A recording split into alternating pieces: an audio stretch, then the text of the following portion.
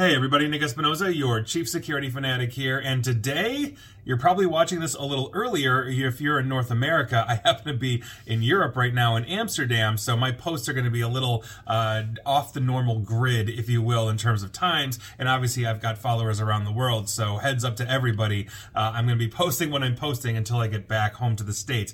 But today we're going to be talking about Facebook, aka Meta, because Facebook security, once again, is, well, you're going to see. And this is a huge issue, and this is coming from TechCrunch, and here's what's going on. A bug in the new centralized system that Meta created for users to manage their logins for both Facebook and Instagram could have allowed malicious attackers to switch off an account's two-factor authentication protections just by knowing the phone number. Now, this was found by a Nepalese researcher, and I'm going to screw up the name or the pronunciation, I apologize, Jitem Manaz.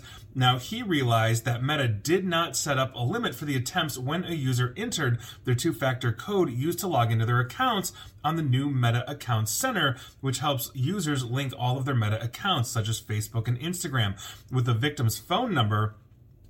An attacker would go to the centralized accounts center, enter the phone number of the victim, link that account to their own Facebook account, and then brute force the two-factor SMS code or text message code.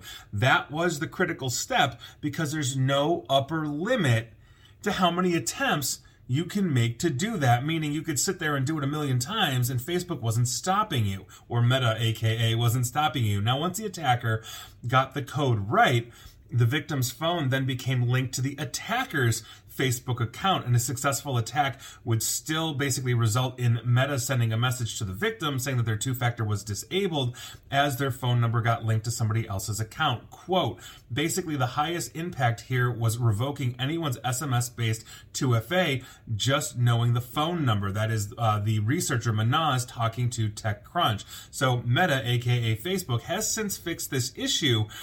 But it really does beg the question here, given all of the past security vulnerabilities that we have seen. I mean, we're talking literally over the years, multiple data breaches, multiple data scrapings, exposing a ton of user passwords in plain text that tens of thousands of Facebook employees could see, illegally data mining people, aka Cambridge Analytica, 100,000 plus exposed AWS containers with Facebook data that had been scraped from God knows how many, to the point where their engineers said, we have no idea how to control this data or who's getting it.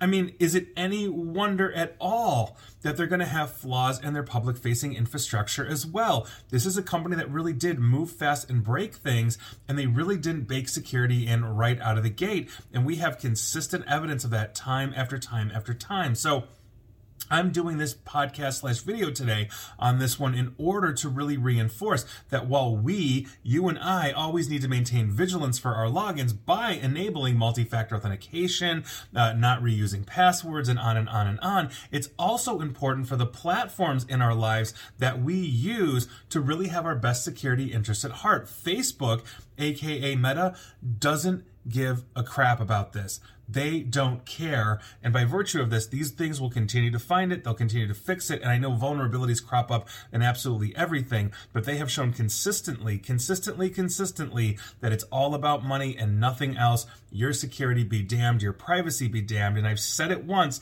and I will say it again, it is time to put Mark Zuckerberg in jail. And so that is your news from Amsterdam. Please just get off of Facebook at this point. And if you're following me on Facebook, I do appreciate it, but I would love for this platform to die, and you could follow me somewhere else. Hopefully that doesn't data mine all of us. And please like, share, follow me here on Facebook and Twitter at NickAESP, where apparently your MFA is not as secure, as it used to be, even though they fixed that flaw.